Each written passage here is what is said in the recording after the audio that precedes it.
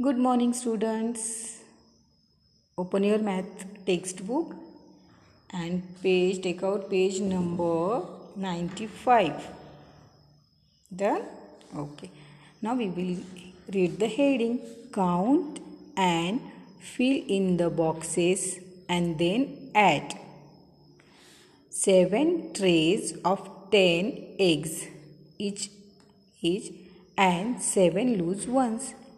यहाँ पे ट्रे दिख रहे हैं ना आपको. ईच ट्रे में 10 एग्स है ना. तो 10 एग्स है तो क्या होगा 110. तो हमें ये पूरे ट्रेस काउंट करना है.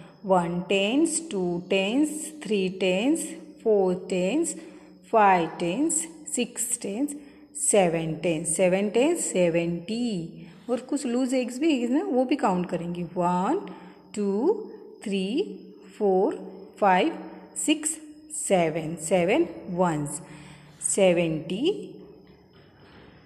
and 7 ones 77. हमें यहाँ पे बॉक्स दिख रहे हैं ना, उसमें टेंस दिख रहा है. टेंस है ना, टी दिख रहा है और ओ दिख रहा है. तो टेंस के प्लेस पे आपको 7 लिखना है. 7 टेंस है तो you have to write here 7. 7 और वंस के प्लेस पे 0 लिखना है. और लूज कितने एग्स है 7 एग्स है ना, तो आपको वो वंस के प्लेस पे लिखना है. Write down in one place. Yes. Now add this. You have to start from ones place. 0 plus 7 7 and 7 plus कुछ भी नहीं 7 है ना.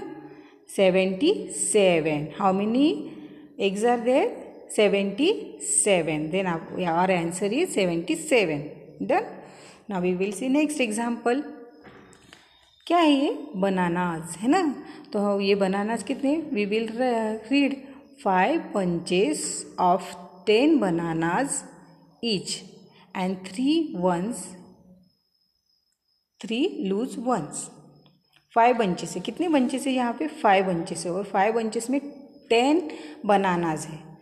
तो क्या हो गया? 1 10s, 2 10s 20, 3 10s 30, 4 10s 40, 5 10s 50.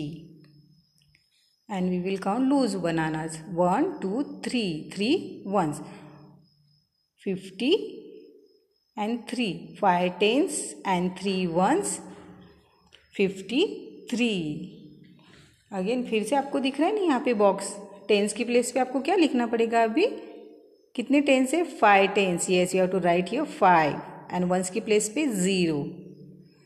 And then loose कितने ये बनानास थे? 3. Yes, so you have to write ones place 3.